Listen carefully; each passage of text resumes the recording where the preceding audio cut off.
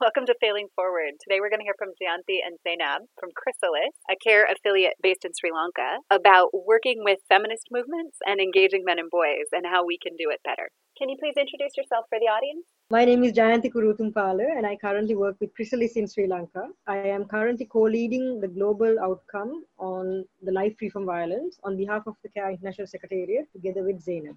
Hi, I'm Zainab Ibrahim, and as Jay mentioned, I'm co-leading the global outcome on the life free from violence on behalf of CARE International, and I work through a local organization called Chrysalis. Tell us a little bit about Chrysalis for people who haven't heard of it. So Chrysalis is a local social enterprise based in Colombo, Sri Lanka. It is also an affiliate partner of CARE International.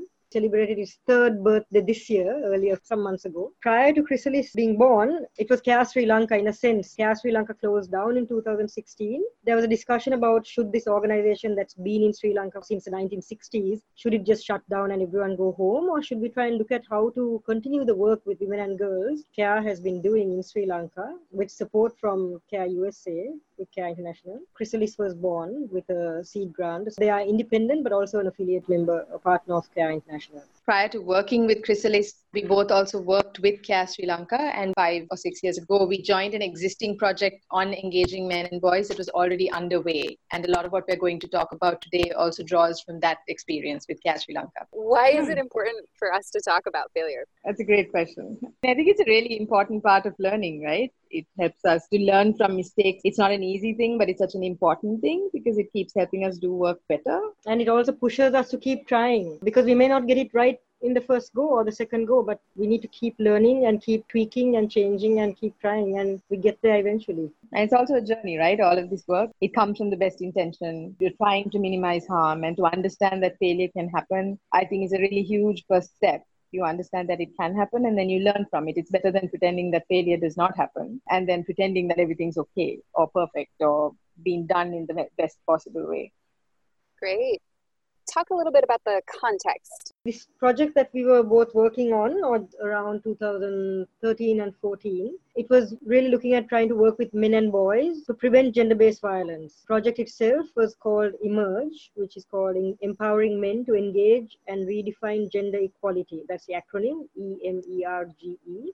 It really worked in different communities with people from the plantation. It worked across multiple communities in the country. It was a 4-year project which was trying to primarily work with men and boys to prevent gender-based violence. What went wrong? There were a couple of things. One of the things that we saw throughout the course of the time that we were there working on the project was that there was a lot of resistance from local women's rights activists on the language and the terminology that was being used. Some of the questions that they raised were, if the work is about addressing unequal power structures and it's about fighting patriarchy, why are you calling it empowering men? There was a project initiative called Happy Families, which worked with married couples in relation to improving relationships between them, in addressing violence and so on. But the feedback that we also got from a lot of activists were that it reinforced normative ideas of family. And it questioned whether the project allowed the space for women to leave this structure should they want to. Another thing that went wrong in a sense was that one of the initiatives that we were doing through this project was to work through male role models, which is a well-established method, of course, globally as well. In this process, there were male role models suggested by community leaders who were called male change agents. Their role was to make sure that promote gender equality and fight against stereotypes and prevent gender-based violence in the communities that they were. But what also happened was sometimes the way the work translates down, and I mean ideologically and translates in terms of language, from a global level to a local to a national level to a community level, maybe some miscommunication that happens along the way. Because what happened was that we were having sort of a review meeting with these male change agents from one particular location, and they were quite excited to tell us about something fantastic that they had done. So we were all eagerly listening, and it turned out that they were telling us about this incident where they all intervened and they were proud of. They were telling us that there was this woman in their community who was having an affair with a man who was not her husband. When this lover had visited her house, they had surrounded the house and stolen his bicycle, and that they put the couple back together. And we were all horrified because this is moral policing. We were not out to create vigilante groups, and that really defeats the purpose of why agents were created. And so in that process, it actually reinstated power structures because the kind of training that they received was not strong enough or didn't emphasize enough on patriarchy or in how one needs to resist that. That's where it can go wrong. So we had to then really take a step back and think about how to proceed from that point. I mean, it didn't happen everywhere, but there were some examples like this. Then we had to bring it back to the question of engaging men and boys, but to what end? It's not just engaging men and boys for the sake of it or because of the project, but to really to challenge stereotypes, to end gender-based violence. Another thing that happened, and it came out in the final evaluation as well, was that there were many behavioral changes that may have happened, like in very positive ways. So you had men or couples also talking about how men were doing more in terms of household work, in supporting their wives and so on. But I think one of the things that came up was that while there were behavioral changes, there may not have been many cognitive changes in terms of attitudes to gender equality. For example, in the initiative with the married couples, the entry point to talk about gender equality was to use household money management to bring couples together around this. And that was done because it was an easy selling point. It was a win-win solution for couples. But what ended up happening was that it did not necessarily lead to any real deep attitudinal change in terms of notions of gender equality, in terms of shifting ideas of power within that relationship. It's understood that there are strategic entry points to this work that are needed, but I think it runs the risk of becoming the main goal itself. And particularly when you use entry points like savings, livelihoods, budgeting, these are important, but they are sometimes valued more by communities than gender equality goals. It could then overtake the whole goal of the project. And that's something that we also learned. What did you do then to move past those experiences? What did you change so that you could improve? This whole exercise was actually a learning experience. What we really learned was that it's really critical for us as an INGO, particularly, to align with the broader goals of the women's movement in the community that we are working with, especially when we do work with men and boys. Because while we fully believe that this work is critical, we also understood that there are risks involved. The risks are of reinstating patriarchal power structures and norms if we're not careful. So one key lesson for us was that we needed to align our goals with the broader goals of the feminist and women's rights organizations in that community. And then we also learned that language and terminology also really matters, because women's rights organizations have fought for rights-based terminology over decades actually. And that it was important for us not to allow that to be rolled back. In a sense, undo the work of women's rights organizations on the ground. For example, when we use a program called Happy Families, unintentionally we were creating more problems for women's rights organizations, because we are sort of saying it's okay to say every family should be happy, a family must stay together, it's always happy, and that whole norm feminists have been fighting against, given that there's so much violence in the family as well. Another thing we learned was that a term like Happy Families would also reinstate a heterosexual norm, which also then excludes single women, it excludes same-sex couples, and also female-headed or women-headed households. So those are just some of the key learnings that we pulled out from this entire exercise. I echo a lot of the points, and I think particularly the one on terminology, and it's something that we also are trying to keep in mind in the work that we're doing currently. But when we talk about rights to use rights-based language, it's really important that we don't lose sight of that.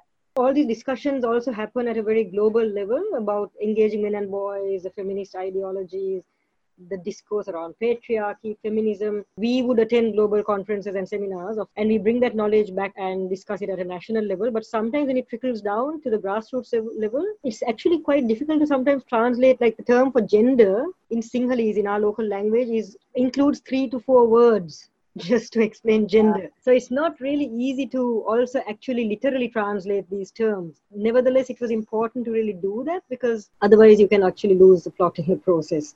So it's actually quite a challenge, but it was important to make sure that that ideology was translated in every sense of the way, all the way down as well. That's something that a lot of countries struggle with. A lot of these terms and the discussions and arguments around them happen in English. And then when they're trying to have a conversation with a community, there's no word for gender in many languages. Gender transformative is even more complicated. How did you work through that problem? Locally, there are some words that have currently been developed that have been used. I think the difficulty was, as we use that, I think some of the difficulty is in the way the concepts are also understood in the local language as well. And I think there was some amount of leaning on language and terminology that existed. One way to overcome that again is to make sure that the partners we work with actually also embrace feminist principles in their work and their mandate and their vision. Because I think we also found out that we were working with organizations that claim to be working on women's rights, but were actually headed by men who were not so feminist, who also had patriarchal attitudes as well. So it's also in terms of what kind of partners do we work with is important. because there are feminist organizations at the grassroots level, many of them, who are the ones who have created these terms and are working in order to make sure that this ideology of gender equality or this learning about gender equality and preventing gender-based violence is also happening. So I think that might be a lesson for us, is that really selecting partners carefully. What are some of the things you did or some of the changes you're still making to programming and the way you approach it? I think definitely we are trying to be more consultative with women's rights organizations, with local activists, local movements, feminists, to listen, to bring them on board, to consult with, to see if there are ways to work in partnership. I think certainly that's been a much bigger focus now, just so that we make sure that the work also has relevance, that it can also be meaningful and it can add to work that's already ongoing, rather than starting something new or starting something very short-lived. Try to find ways in which you can really support the priorities that have already been identified, because very often they have already been identified, they have been understood by local communities and movements, and what they want is just a way to collaborate respectfully and effectively to do that work.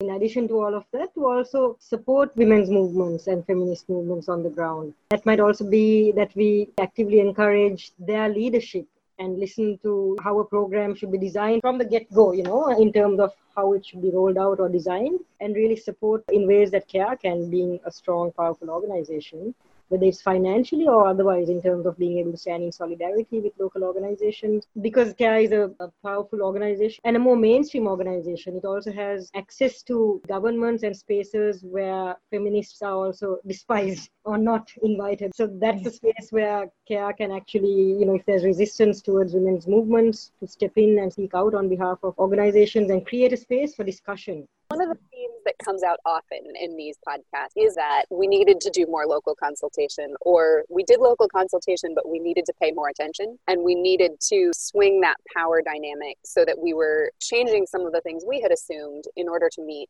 what people needed locally.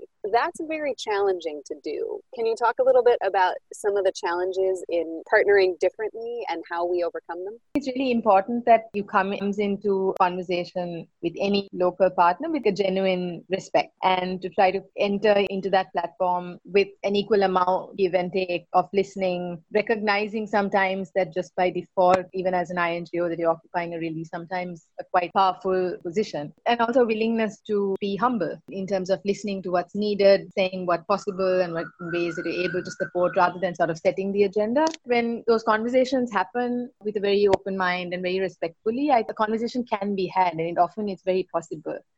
And there are some conversations that both Jay and I are engaged in currently, people from feminist funders and so on, to sort of understand what they also have to say in ways we can partner better. And that's going to also feed back into CARE. The thing that comes out often is that people are willing to have that conversation, local groups and organizations. It's all that they ask for is that it also be done with a willingness to listen and to be done respectfully. And then it may be possible in many spaces to get on the same page. Maybe not all the time, but sometimes. Drawing on from a conversation we had with Professor Charlotte Bunch, she was a director of Center for Women Global Leadership, CWGL at Rutgers University. We were speaking to her as part of this work we're doing on having some conversations with feminists on partnerships and what can CARE do better. And it's interesting because something she said was that in all the work they have also done as feminists, one of the key principles that was followed was to ensure that feminist organizations take leadership. So that's one way that we can actually try and change that power dynamic, because we can go into this space as an INGO and imagine we're equal, but actually we're not so equal because we have a lot of power, way more than a local organization. One way to change the power dynamic is to make sure that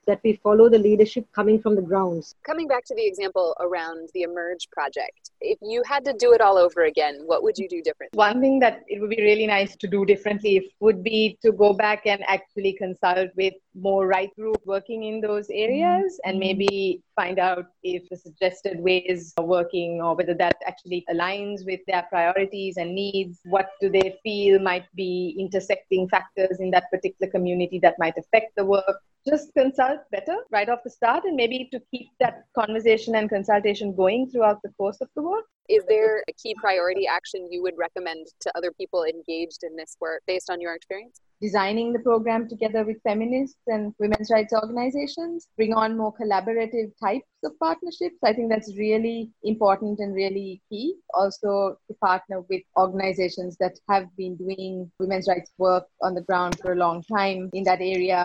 Thank you so much for your time today. Thank you. Thanks for listening. Stay tuned for our next episode on cash transfers.